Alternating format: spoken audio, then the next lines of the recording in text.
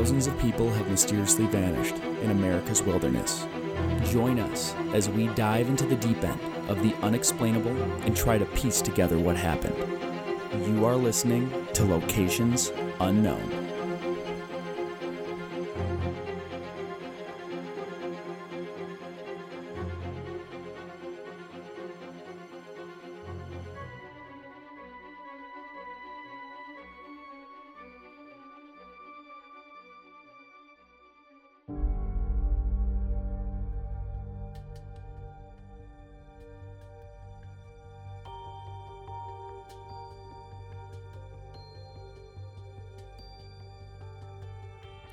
What's up, everybody, and welcome back to another episode of Locations Unknown. I'm your co-host, Joe Irado, and with me, as always, is a guy who would never open Pandora's box, Mike Vandebogart.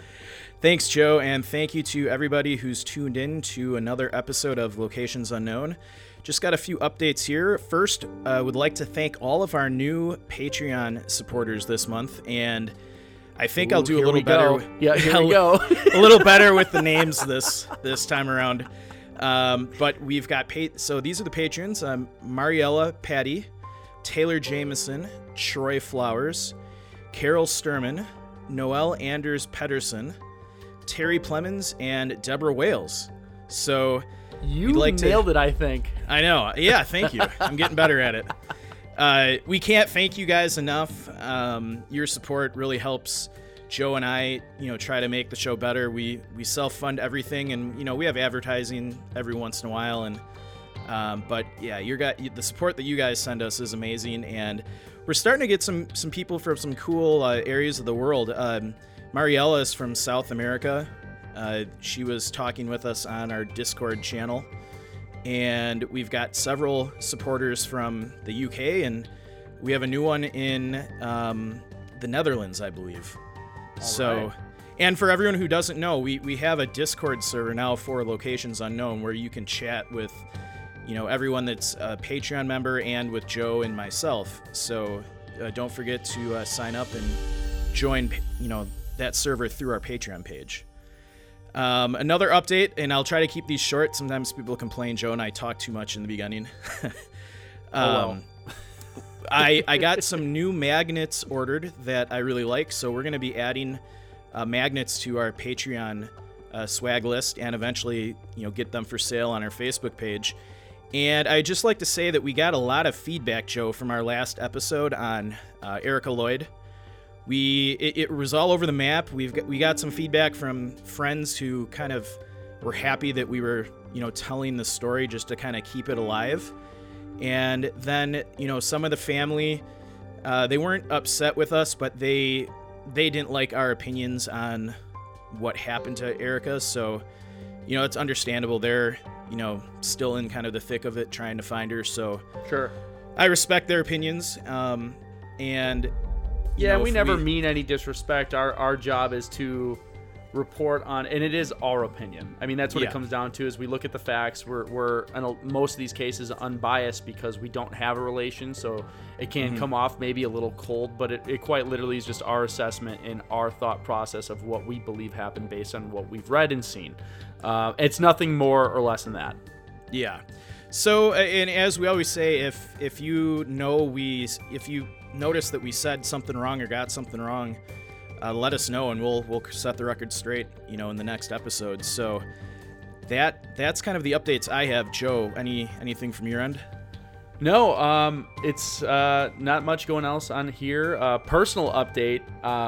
It's funny, and Mike has been laughing about this behind the scenes, though, but I sold my house a few months ago, and while we're looking for a new house, I moved my entire family into a 3-bedroom apartment. So there are 8 of us in a 3-bedroom apartment, and a few weeks ago, we got coronavirus. So yeah, that's I've been tough stretch. Luckily for all of us, it was mild. So some of my kids had very little symptoms. I had just like stuffy nose. My wife had a stuffy nose. It wasn't too bad, so thank God, because I know some people get it a lot worse. But it's been a crazy year. We found a new place, and we're going to be moving in there soon. And my recording quality will probably go up because it won't be in this tiny apartment. So That's what's going on in my life right now, right before the holidays. Yeah, on my end, it's been pretty slow working from home and just trying to ride out the pandemic. So I've got not a lot going on, unfortunately. Work is busy, but thankfully haven't caught the coronavirus that I know of yet. But my wife's entire family had it about a month ago too. So they all get through okay? Yeah, some of them had some, I would say, severe flu-like symptoms, but nothing where they had to go to a hospital or anything like that. Well, that's good. And it cleared up after about a week and a half. So, no, that's really good. Yeah, but the vaccine's here, and hopefully, by this time next year, it'll all be a distant memory. That would be very, very, very nice. All right, everybody, let's gear up and get out to explore locations unknown.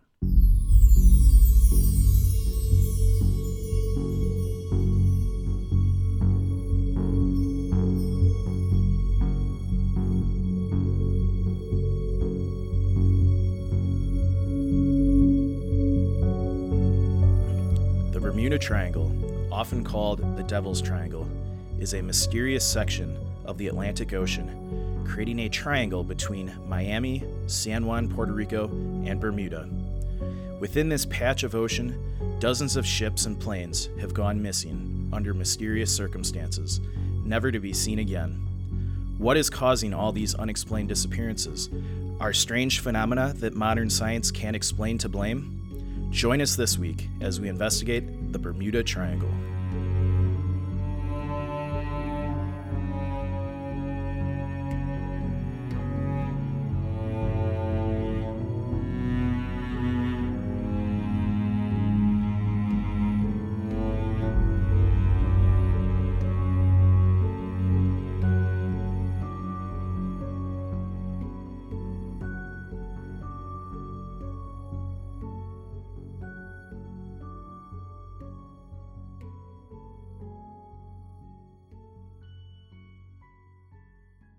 The Bermuda Triangle has been a fascination of mine for a long time.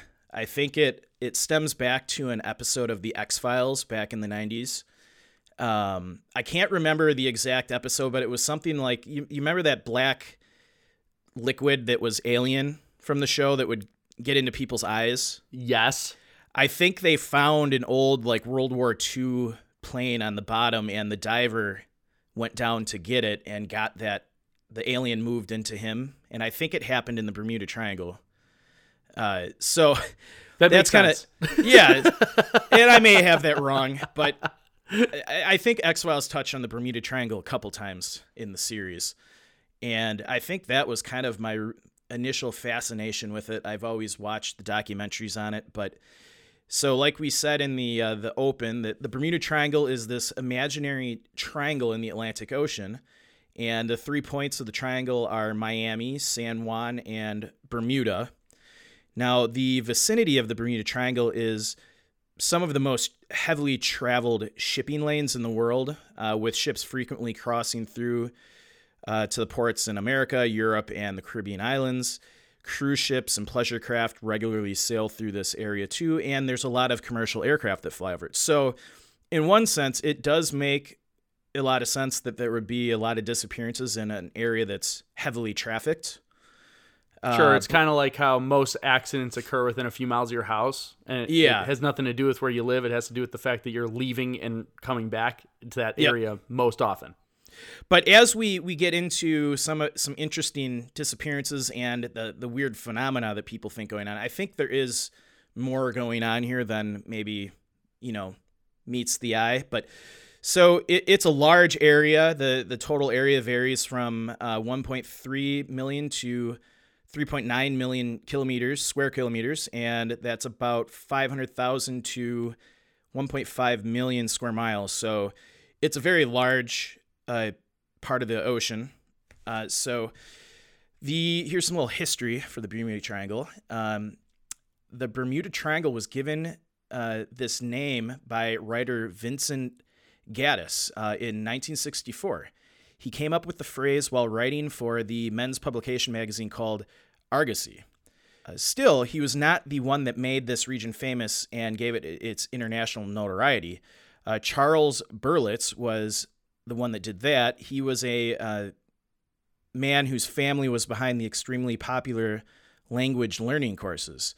So he was obsessed with the paranormal and believed that Atlantis was real and was connected to the Bermuda Triangle. He talked about this theory in his book, fittingly titled The Bermuda Triangle, and it became a bestseller. After that huge burst of popularity, many other media outlets started to talk about it, and the mystery became common knowledge. And anybody who watches the History Channel, the Discovery Channel, any of those kinds of channels know that, I don't know, it's like every 6 months they'll have a new show about the Bermuda Triangle. Well, and our top secret thing that we can't mention that occurred that's going to have a thing happen covered this topic.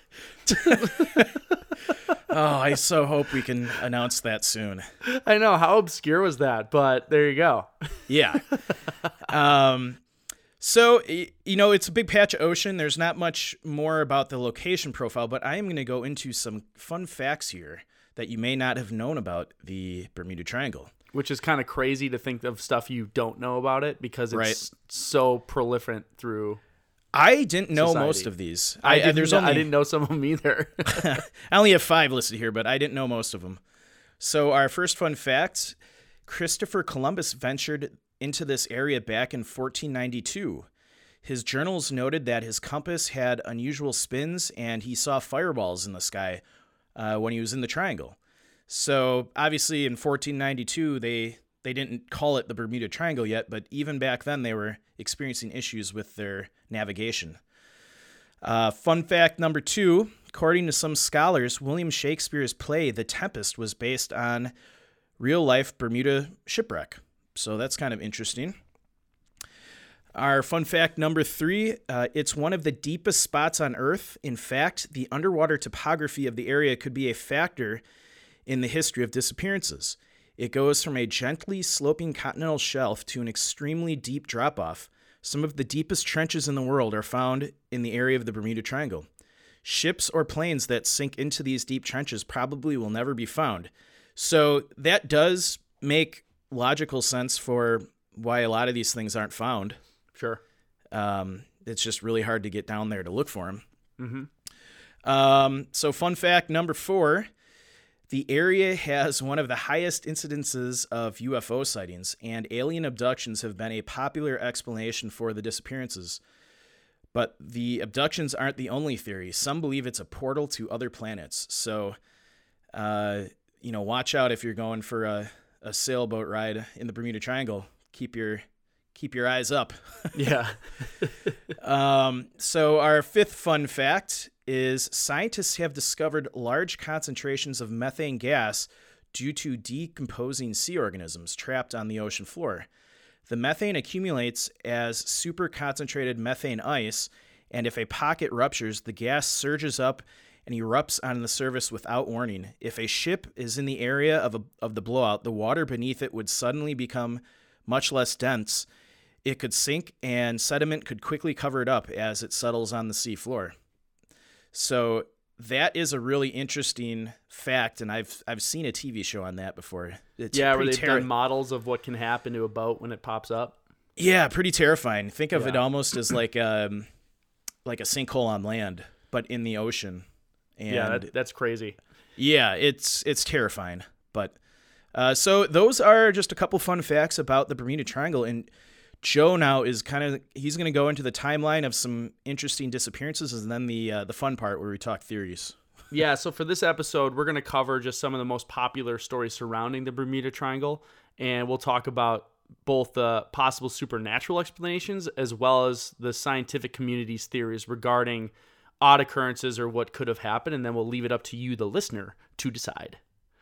So the first one we're going to cover is the story of the USS Cyclops. It was an AC-4, was the second of 4 colliers built for the United States Navy several years before World War I. So a collier is like a shipping ship, essentially. They carry cargo. The incident with Cyclops resulted in the single largest loss of life in non-war in the Navy, I think to this day still. So the ship was carrying a full load of manganese ore, and one engine out of action went missing without a trace, with a crew of 309 aboard, sometime after March 4th in 1918, after departing the island of Barbados. Although there is no strong evidence for any single theory, many independent theorists exist, some blaming storms, some capsizing, and some suggesting that wartime enemy activity was to blame for the loss. In addition, two of Cyclops' sister ships, the Proteus and the Nereus, were subsequently lost in the North Atlantic during World War II. Both ships were transporting heavy loads of metallic ore similar to the one that was loaded on Cyclops during her fatal voyage. In all three cases, structural failures due to overloading with a much denser cargo than designed is considered the most likely cause for sinking. So it kind of throws the theory out there.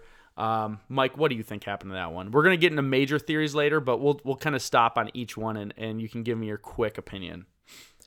Yeah, that one is tough. So I was looking at pictures of it. It's a pretty massive ship, had a large crew on it, but it sounds like it was, loaded to the max. So it was probably loaded to the capacity that it can carry. I agree. I think if the other two were lost for like structural failures and they're the same type of ship, yeah, and ore being one of the heavier elements, it's like, hey, we can fill this thing up to here, let's do that. But then you put the most dense element you can in there in that same space, and it might have just been too much. Yeah, and I think anybody who watches shows like this, they know you can have rogue waves out in the ocean that kind of come out of nowhere and can hit you in the side of the ship that could capsize it or cause structural damage. I think if you got and that's modern ships. Yeah. So if you have, the sister ships, sank because of structural area, issues, I wouldn't, think that the same thing happening to this one would be outside of the realm of possibilities. Nope, I agree with you. I agree 100% with you on that one. But it's still an interesting case. Yeah, this one, this next one coming up is quite weird to me. It's called Flight 19. It was a training flight of 5 TBM Avenger torpedo bombers that all disappeared on December 5th, 1945 over the Atlantic. The squadron's flight plan was scheduled to take them due east from Fort Lauderdale for about 141 miles, north for 73 miles, and then back over a final 140-mile leg to complete the exercise. The flight never returned to base. The disappearance was attributed by Navy investigators to a navigational error leading to the aircraft running out of fuel. However, this is where it gets crazy. One of the search and rescue aircraft deployed to look for them, a PBM Mariner, with a 13-man crew, also disappeared. So when it went out to look for them, that one also never came back, and they didn't have any radio signals or anything that would say it was off. A tanker off the coast of Florida reported seeing an explosion and observing a widespread oil slick when fruitlessly searching for survivors. The weather was becoming stormy by the end of the incident. According to contemporary sources, the Mariner had a history of explosions due to vapor leaks when heavily loaded with fuel, as it might have been a potentially long search and rescue operation. So, yeah, this is one of the most famous disappearances in the Bermuda Triangle. And the PBM Mariner, I think, is more easily explained with that statement that said they were prone to explosions due to vapor leaks. Yep. I mean, what are the odds that it happened while they were searching for, 5 other planes that went missing? But I think that's what the crazy part is that the odds, and I don't know statistically, that it happened in the same kind of realm as the other one disappearing. But yeah, the other 5 TBM Avenger planes going missing, that's puzzling. I can't imagine what might have caused that. I can maybe they got turned around due to their compasses not working, and they couldn't find land and ran out of fuel. Mm-hmm. But these guys, are probably highly trained Navy pilots. I'm sure they had maps with them, and I mean, if you're flying in the Atlantic and you know where the sun is in the sky, you can kind of guess which way land is. Yeah, and from what I understand, the pilots were very well skilled. It's not like they're new pilots. They've done this before. It was very routine mission for training. And, I mean, weather is always a condition when you're flying. Perhaps a storm, whipped up really quick, but I don't think they would have launched the squadron if the weather was bad at the time. And you'd think that, the storms can't, bubble up that fast. Well, and they would avoid them. Yeah. It's not like they're going to fly right into a thick storm. They would, it was a training mission. So if something's going to go wrong, you abort. At least you think you would. Yeah. I mean, I would say something happened where they were, like you read, they had a navigational error and couldn't make it back to land.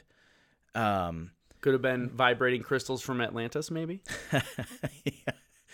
But that does beg the question too. Is I'm sure these guys were equipped with parachutes, and if they just run out of fuel, their planes aren't going to be damaged. They could have, as they were gliding down towards the ocean, ditched their planes and pulled their parachutes. I think that's what's crazy is you have 5 different planes. And that's where if it was a single one, okay. But when you have this many airborne, to have all of them together disappear, I think is, and no survivors, no wreckage found, no nothing. No radio communications that, oh, hey, we're out of fuel, we're ditching. Yeah. That's odd. Yeah. So, yeah, this one's another puzzling case. And, yeah, this is one of the more famous disappearances in the Bermuda Triangle. Yes, and the next one we're going to cover, the Witchcraft, and it's not witchcraft of actual witches, but that is the name of the boat. So in December 1967, Captain Dan Burak climbed aboard the Witchcraft, his luxury cabin cruiser, and set sail for Miami with a friend, Roman Catholic priest Father Patrick Horgan. They went just far enough to get out of view of Christmas lights on shore.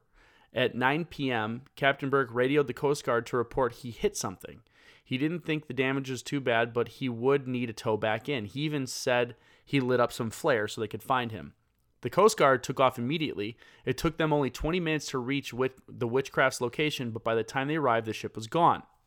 Burak was an experienced and cautious yachtsman. He even installed a special flotation device in the boat to make it unsinkable. Even if the boat flooded, a part of the hull would still float, but nothing was visible to the Coast Guard. There was no wreckage or flares. They searched 24,500 miles out and found nothing. What became of the Witchcraft and her passengers still remains a mystery. This is the problem whenever they call a boat unsinkable. It typically sinks. That was like the Titanic. It was the big unsinkable boat, and then it sank. Yeah, I mean, perhaps he had his flotation device didn't deploy properly or at all. Well, that's where I'm wondering, like, is it like something in the boat itself that's always full of air? So like no matter like if the boat's punctured, it's like a separate bladder that's always just full of air. So it's not, I don't know. I'd love to know more about this device, but it's still, again, he was in communication. He was just out of sight of shore. Said he was sending up flares, to which the Coast Guard did not see. Mm-hmm. So it's insane. This is a more recent event. In 1967, they did have a lot of the technology that you would need to navigate appropriately. Yeah, and the fact that the Coast Guard arrived at his last known location only 20 minutes later, I find it pretty hard to believe that his ship would be completely submerged and gone in 20 minutes. Now, I don't know how big of a ship this is. I guess I should have done a little show prep and looked it up. But even look at it this way, to your point, even if it's unsinkable and it starts sinking, they have life preservers. It seemed like he had because he was a cautious yachtsman. I'm assuming like when I go on boats, I've gone on boats with you where you have like safety beacons and things like that, like lights that can, even if you get in the water, you can still make people know in your presence. So I'm imagining that it's nighttime because they said they just lost the Christmas lights. So If they have any light or flare of their own, it would be seen from a lot farther away at night than it would be during the day. So you'd think it'd be easier to find them. So I'm looking at a picture of it, and It looks like so it's a 23-foot long luxury cabin cruiser. Kind of reminds me of the boat from Gilligan's Island. Okay. But so it's a a decent sized boat. There's a lot of this kind of a boat on Lake Geneva from where I'm from, and I just can't, unless it was like cut in half. I just can't picture a boat like that sinking in 20 minutes completely. Yeah, it's gonna take some time. Especially if the weather conditions, it sounds like the weather wasn't, there's no mention of, issues with the weather. So it's not like the seas are super rough that day or there was a lot of rain coming down or lightning or anything like that. I mean, I could imagine maybe in really heavy seas, with high waves and a lot of wind that maybe a boat could. Well, and here's the deal, though. Here's the deal. We assumed it was sinking already. He just reported that he hit something and they needed a tow. Yeah. So he didn't even report that, like, we're sinking, mayday, mayday, we're going down. Mm-hmm. It's, we hit something, the damage wasn't too bad, but we're going to need to be towed back in, and they dispatched immediately. It's 9:00 at night, they're sending up flares. What happened in that 20 minutes from that, his calm signal out to it's completely gone now? Yeah, and, if he has to ditch the boat, why you would think he would send one final communication to the Coast Guard, be like, hey, my boat's sinking, we're throwing life jackets on and, jumping overboard. Exactly. So, yeah, it's another crazy case of, why didn't they communicate that, it was sinking? I guess maybe if it was something really sudden, they wouldn't have time to send that radio message out. Well, how about this? What do you think about malicious intent? Yeah, I mean, I don't know anything about this guy, but maybe I'm just trying to think of possibilities. I'm not saying it was, but I'm trying to think of a reason why he'd be so calm. Did he misreport the location, say all those things? And that's a good point. I didn't think of. Perhaps he sent the wrong coordinates to the Coast Guard, and they went to the wrong area. Maybe that could be also, and they were just adrift out there. And yeah. Even then, though, they searched the whole area, and it's nighttime, and with lights, I feel like it'd be easier to find. Like everyone, I think during the day would almost be harder if you're like combating the sun with communication, unless you have like bright, yellow raft or something like that. But I feel like at night, if you got flares and lights and beacons and stuff, in like a flotation device, like a raft or something you can jump on, it might be easier for them to search for you. Yeah, I don't know. It's just that's a bizarre one, and obviously, to this day, they haven't found him or his boat. Who knows where it is? All right, so let's get into some of the theories, and I'm going to start with the paranormal ones, and then kind of go into more of the scientific ones that you covered a little bit in some of the facts. So The first ones, and this one always falls under paranormal, but I believe there's some scientific backing to it, the vial vortices theory. So Fortean researcher Ivan Sanderson suspected that the strange sea and sky phenomena, mechanical and instrument malfunctions, and mysterious disappearances were a result of what he called vial vortices. These areas are places with extreme currents and temperature variations affecting electromagnetic fields. And the Bermuda Triangle wasn't the only place on Earth where this occurred. Sanderson drew out elaborate charts in which he identified 10 such locations precisely distributed around the globe, 5 above and 5 below the equal distance from the equator.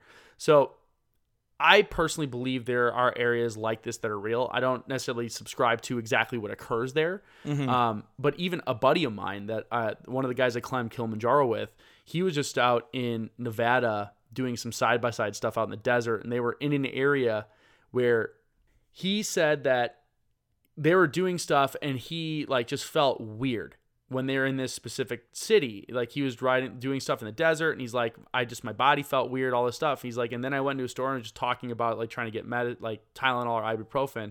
And one of the clerks brought up that they're in one of the locations where these vial vortices occur. Yeah. And as soon as he left the area, he felt better. So he was getting odd feelings, which are attributed a lot of times with these areas before he even knew he was there. So it wasn't kind of that confirmation bias of a placebo. Yeah. Maybe feeling better after he left could have been, but because he knew about it then. But still, there are these areas where compasses seem to just kind of wig out, and just strange animals act strange. Yeah. And gravity's even a little bit different, and nobody really knows why.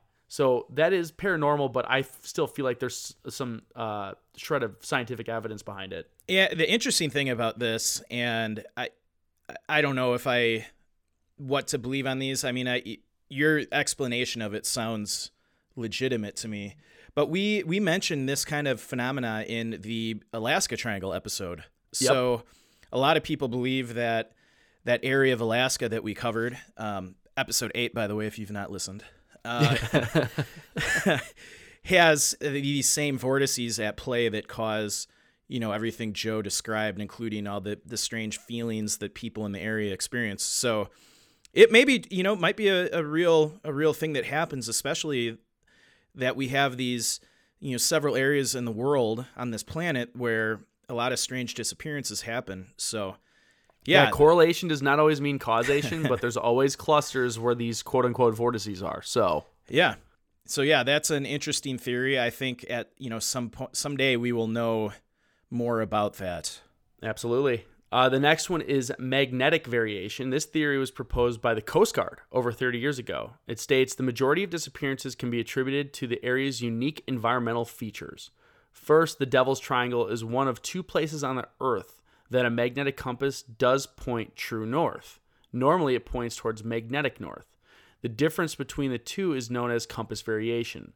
A number of variation changes by as much as 20 degrees as one circumnavigates the Earth. If this compass variation or error is not compensated for, a navigator could find himself far off course and in deep trouble. So that's for people that don't hike or use maps. There's a delineation that when you look at a map, you actually have to set your compass to say, hey, your needle's going to point to magnetic north, but magnetic north isn't directly on like where the North Pole is. It moves. The actual magnetic north of Earth is always moving. So they update maps and you have to adjust your compass. However, they're saying this is one where magnetic and true north are perfectly aligned. And now you also have that in what is now vile vortice potentially. And you could have, again, navigation errors. I think this goes into the Flight 19 type stuff, and maybe even this guy on his boat if they're using magnetic compass to navigate. I think this magnetic variation probably explains a lot of the disappearances in the Bermuda Triangle. This is a proven thing that happens in the Bermuda Triangle, that compasses don't work correctly. And if you don't know that, you, like Joe said, you can, maybe those planes didn't compensate for that. And when they tried to fly back to base, when they were getting low on fuel, they went, the wrong coordinates. So I think that's a very logical explanation for a lot of these disappearances. Yeah, if you're supposed to be going 140 miles west and you just went 140 miles east instead, that's a big difference as far as getting back to land or even having people find you, I think. Mm-hmm. So this is a big one, space-time warp. It has been suggested that from time to time, a rift in space-time opens up in the Bermuda Triangle, and that planes and ships and the unlucky enough to be traveling in the area at the time are completely lost in it. That is why it is said that often utterly no trace of the craft, not even a wreckage, are ever found. So this was an X-Files episode. Yes, it was. I remember it. Mulder went to this location and he got warped back in time to like a Nazi ship in the late 30s or something. Yep. I do remember that one. So I don't know why I just said that, but no, that's pretty much the only context we can have to that being a story. They took that story and turned it in an X-Files episode. So yeah, I think this one's obviously pretty far out there. Yep. I think maybe a logical explanation for things never being found is, like I said early on, the Bermuda Triangle is very deep in spots. Yeah. So potentially something goes down and it gets down into one of those deep spots of the ocean and they just don't find it. Yeah, it's down in a trench somewhere covered by sediment. And yeah. What's crazy, though, is because they do the sonar stuff now to find wreckages and things, and a lot of times they search in that area and don't find anything either, which is, it'll be interesting as technology continues to improve to see if they slowly uncover stuff. Like they found Amelia Earhart's plane, just only a few years ago, and that solved that was one of the big ones that everyone thought she disappeared in the Bermuda Triangle. Yeah. It turns out she crash landed, was on an island somewhere, probably living for a little bit before she perished. So it's hopefully over time with new tech, as we get better, we start uncovering some of these things, and then we'll find out some real answers. I mean, I would love to wake up one day and to hear on the news that space-time warps are a real thing. That would be so cool. Yeah, it would. But I think, logically, I'm the kind of person, you got to show me evidence and then I'll believe. I think I need to see evidence first before I'm, throwing my weight behind space-time warps. You know who did that best was the Treehouse of Horrors, the Simpsons episode, where they uncovered the Native American skull. Yeah. And it opened up that space-time warp to another planet where everyone just threw their garbage in there. Do you remember? All the aliens in the other world loved all Earth's reject stuff. They were praising the Microsoft Zune for an MP3 player and all that stuff. Oh, that's funny. It was genius. Good on Matt Groening. Yeah. All right. So another one, electronic fog. So the question is an electronic fog responsible for many of the unexplained incidents and disappearances? That is the assertion made by Rob McGregor and Bruce German in their book, The Fog. Gernon himself is a first-hand witness and survivor of this strange phenomenon. On December 4th, 1970, he and his dad were flying their Bonanza A36 over the Bahamas en route to Bimini. And I think Bimini is off of Bermuda. I think so. I'll look it up while you're talking. Yeah, look it up. They encountered strange cloud phenomenon, a tunnel-shaped vortex, the sides of which the plane's wings scraped as they flew. So it actually made contact, physical contact with this tunnel-shaped vortex. All of the plane's electronic and magnetic navigational instruments malfunctioned, and the magnetic compass spun inexplicably.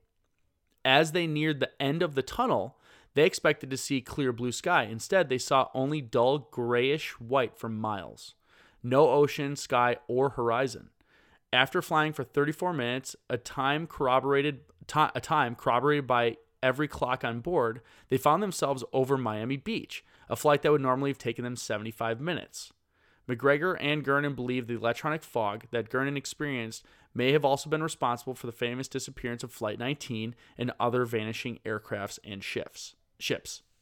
So they experience, and this is again another X-Files, whenever someone's abducted, there is that time delay. So they, in their account, flew through, think of like a vertical tornado, a tunnel, a vortex that the edges of their wings were physically touching if they got too close to the edges. And after only 34 minutes, completed a flight that normally takes 75. And they ended up over Miami Beach. So it kind of like almost a mini space-time warp. Yeah, they went forward in time, apparently.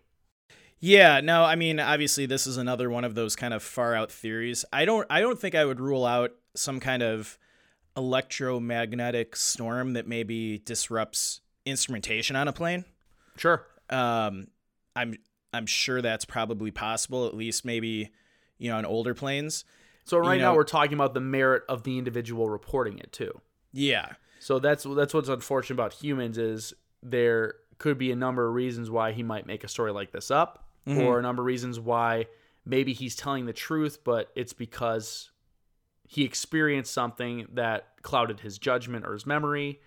I don't want to call any of that into question, but I mean, that's the unfortunate thing about the human element is people lie sometimes or misreport things or misunderstand what actually happened. Yeah, some people, experience one thing, but convince themselves that something else happened. And, to them, they're not lying. That's what happened. And who knows? I mean, that would be crazy, how he flew through some kind of tunnel-shaped vortex that, going maybe something happened where, he had a tailwind. Maybe he was flying through some kind of storm and there was a tailwind that was, really pushing him along a lot quicker than he would normally fly. And with his instrumentations malfunctioning, he wouldn't know what his ground speed was. And anyone who doesn't know what a tailwind is, when you're flying, there's usually either a tailwind or a headwind. A headwind is when a plane or an airline jet is, flying into a wind that's blowing towards the plane, so it's slowing the plane's ground speed down. A tailwind is wind that's blowing with you, and it helps, the plane, airline jets sometimes can get to their locations a little faster, use a little less fuel when they have a tailwind. So, I don't know, maybe he flew through some kind of crazy storm that, sped him up a lot quicker than he would have normally flown. Sure. I mean, I guess that's possible, but yeah, I think that's a logical explanation of what happened, but that's a really interesting theory. And I've seen a show on that one too, Electronic Fog. No matter what was happening that made him think that was going on, or if that actually happened, that would mess with you. Yeah, I mean, if he truly was in some kind of severe thunderstorm, and they had so much, lightning and things like that to make him think he was in some kind of tunnel vortex. Yeah, that would be shocking that his plane survived that. Yeah. But, interesting theory. All right, so we will move on to another. There's a lot of paranormal ones to cover here. They're all good, though. When in doubt, blame on the aliens, right? So UFOs, although their motives are unclear, as they always have been, it has been suggested that aliens have chosen the Bermuda Triangle as a point at which to capture and abduct for unknown purposes. Actually, it does make sense. If that's the most trafficked area and you want to pluck people out of the ocean, yeah, that's the most efficient, I guess. You're away from land, no one can see you, and everyone's going there. Yeah, you're not going to go to like Montana. You're going to go to where everybody's at. Or even just going to the middle of the Atlantic Ocean. You might see a ship every 1,000 miles or whatever. But yeah, aside from the lack of evidence for this theory, we have to wonder why the aliens would take whole aircrafts and ships, some of which are considerable size. Why not just abduct the occupants in the same way they are said to take people from their homes in the dead of night? So there really isn't any stories to corroborate that other than people saying, I see bright lights or whatever. Yeah. But that is a theory that the dude from Ancient Aliens probably believes is the number one reason. So we'll go with that, and it has to be on the list. No, and I think, I don't know, Joe, have you seen the documentary on Amazon called The Phenomena? I have not.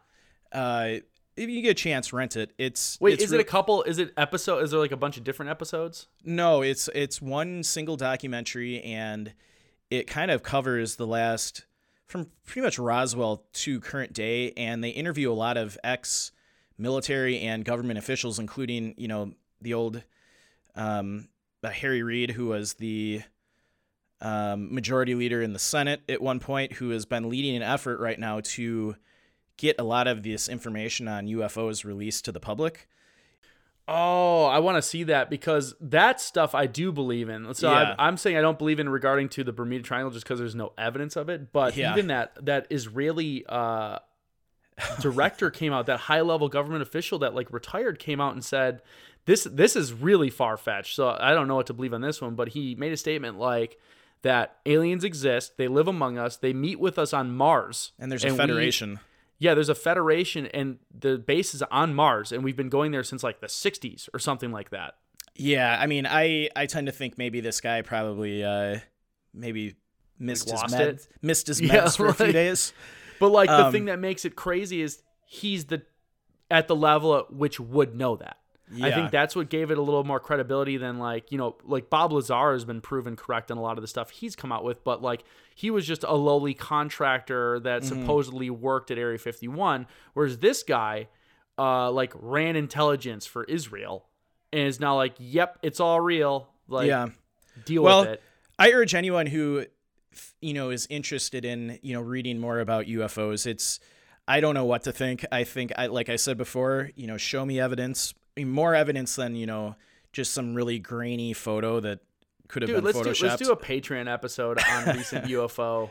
I'm serious. Let's do a Patreon episode on recent UFO revelations, because the Pentagon releasing saying, "Yep, we have a division on UFOs, and we found material not of this world," or ships. They use the word ships. So there's been some pretty exciting stuff that has been blowing our minds that I don't think is getting as much attention as it should. So I think we should do a Patreon episode on it. I would urge anybody who's interested in that topic to start with this documentary that's on Amazon Prime. It's called The Phenomena, and you can rent it, and it's very interesting. It's well done, and they do interview a lot of people that I would call credible sources. You're talking people that were in the military, high up in the military, people that were high up in, the U.S. government. They interviewed a guy who was deputy Secretary of Defense or something under Barack Obama. So you've got Harry Reid, the Speaker of the Senate. So you've got a lot of really high-ranking people that I don't think there's a benefit to them for coming out and talking about aliens and UFOs, because exactly, it's probably a detriment to them to do it. Yeah, and a lot of these guys are wealthy individuals that they're not doing it for money, and they're definitely not doing it for their reputation, because even if what they're saying sounds believable, there's going to be a good chunk of people that think they're just crazy. Yeah, absolutely. So yeah, it's a really interesting documentary. They don't talk anything about the Bermuda Triangle, but if there's weird stuff going on in the Bermuda Triangle or anywhere on the planet, just like the guy from Ancient Aliens with the crazy hair, UFOs are always mentioned. Yeah. So, yeah, all interesting right, theory. I got two more paranormal ones. Okay. And then we'll talk a little bit about the not paranormal.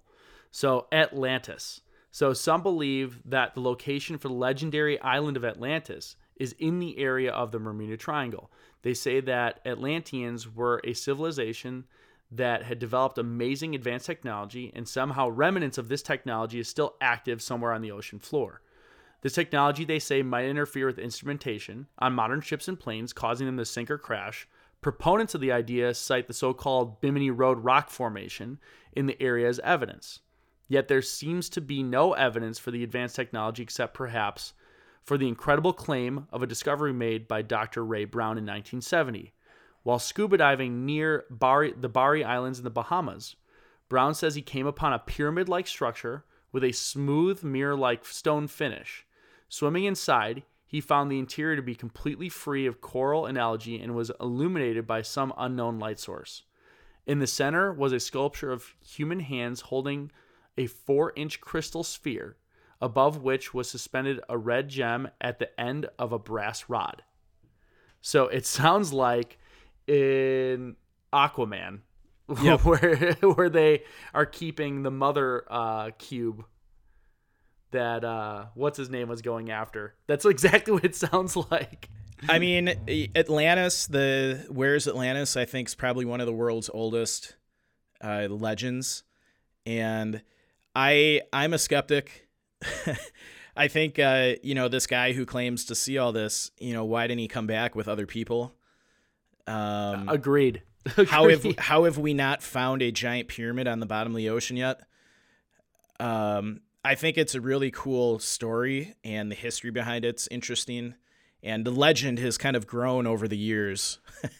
So, no, I'm with you. I think, they've found lost civilizations on the bottom of the ocean that are in the area that they think Atlantis might be, but it's more of a, hey, like thousands and thousands of years ago, this may have not been underwater, and this is just a normal town, and now it's underwater. And it's just like any, archaeological find of an old city. Yeah. And I think people giving it its magical powers is probably a misnomer over what's actually happening. Yep. No, so interesting theory. Maybe I'll be proved wrong someday and they find Atlantis. Yep, that'd be great. The Bermuda Triangle. So the last theory by psychiatrist Dr. Kenneth McCall of Brook Lyndhurst in England thinks that the Bermuda Triangle deaths and disappearances are all the consequences of a curse. And he believed the area may be haunted by the spirits of the many African slaves who had been thrown overboard on their voyage to America. In the book Healing the Haunted, he wrote of his strange experiences while sailing in these waters. And this is his quote from the book. As we drifted gently into the now warm and steamy atmosphere, I became aware of a conscious sound like mournful singing, he wrote. I thought it must be a record player in the crew's quarters, and as it continued through the second night, I finally, in exasperation, went below to ask if it could be stopped. However, the sound down there was the same as it was everywhere else, and the crew were equally mystified. He later learned how in the 18th century, British sea captains defrauded insurance companies by tossing slaves into the ocean to drown, then cashing in on the claim for them. So he thinks it's the souls of dead African American slaves coming over that are to blame for a lot of the disappearances and deaths in that area. Well, first, I'm always amazed at the horrors that humans can inflict on other humans throughout history. Yeah. It's just horrific that people would literally toss other human beings into the ocean so they could, make a little extra money. It's just crazy. Beyond that, it's an interesting theory. This kind of goes in line with some of our episodes where we do urban legends, where there's hauntings and, paranormal activity from somewhere where someone died or was murdered or, so who knows? Yeah. I mean, if you believe in, that kind of stuff, this might be a theory for you. Yeah. I don't know. I mean, it's a sad story of people being thrown overboard. Are they haunting the ocean and, taking people? It sounds like a great horror movie. Yeah, I think it definitely could be a good horror movie. I don't necessarily associate that with the actual explanation. Yeah. So I think we're onto the theory that I think is quite possibly has a lot of legs to it. Outside of the one theory that we don't have to go into much is the fact that compasses do, for whatever reason, spin out of control, and that's why that vile vortice thing. Maybe it's not quote unquote vile vortices, but there is something there that causes compasses to freak out every now and then, and that's been confirmed by the Coast Guard. It's been confirmed by people who don't go missing in all the in betweens. Yeah. The methane gas hydrates, and you talked about this as one of the fun facts. So it's one of the most interesting scientific theories for the disappearances of ships in the triangle. And this is specifically ships because you have to be floating on the water for it to be a theory. So it was proposed by Dr. Richard McIver, an American geologist, and further espoused by Dr. Ben Clennells of Leeds University in England.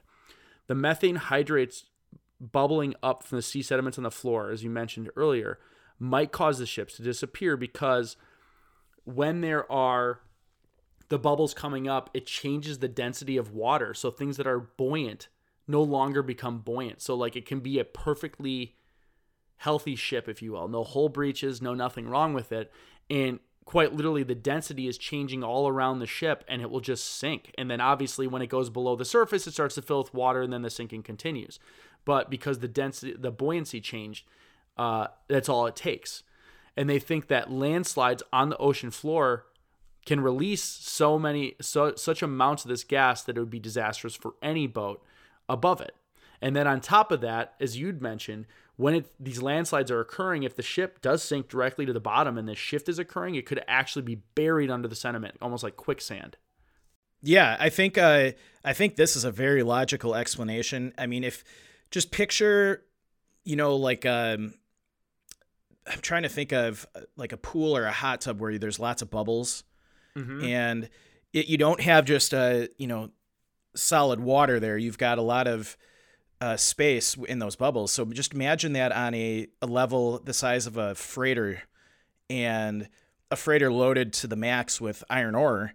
That ship is going to literally sink like a lead weight without that water underneath it, because it's basically just methane gas, which I believe is even less dense than air.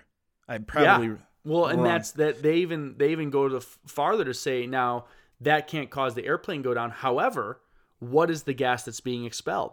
It's methane. It's highly combustible. Yeah. So imagine a low-flying aircraft with all this methane gas in the air could cause an explosion in the aircraft engines, and that would cause the plane to go down. Yeah. So I think this is a legitimate theory. I mean, they discover that these deposits exist and they do get released over time. Yeah. And because it's a heavily trafficked lane, the odds are over time you're going to have a ship or a plane be in the exact wrong place at the exact wrong time for that to occur. Like at a certain height above the sea for the amount of methane in the air to cause it to explode where it wasn't dissipated enough yet. Yeah, no, I think this one makes a lot of sense to me. It'd be interesting to know if, NASA or NOAA, who have satellites in the, orbiting Earth that look back down on Earth, if they notice these, pockets of methane getting released. I'm sure they have, instrumentation that can track that, or maybe they don't. But yeah, I think out of all the theories, I think that one and the issues with the compass are probably what explains most of the disappearances.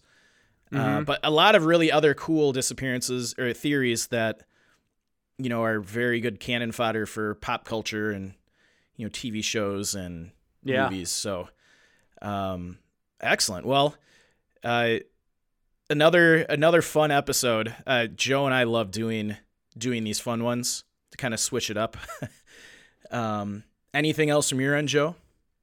No, that's pretty much all of them. I want to hear all of your guys' theories, what you think. If you think we're crazy and it's actually aliens and of stories that we don't know, tell them.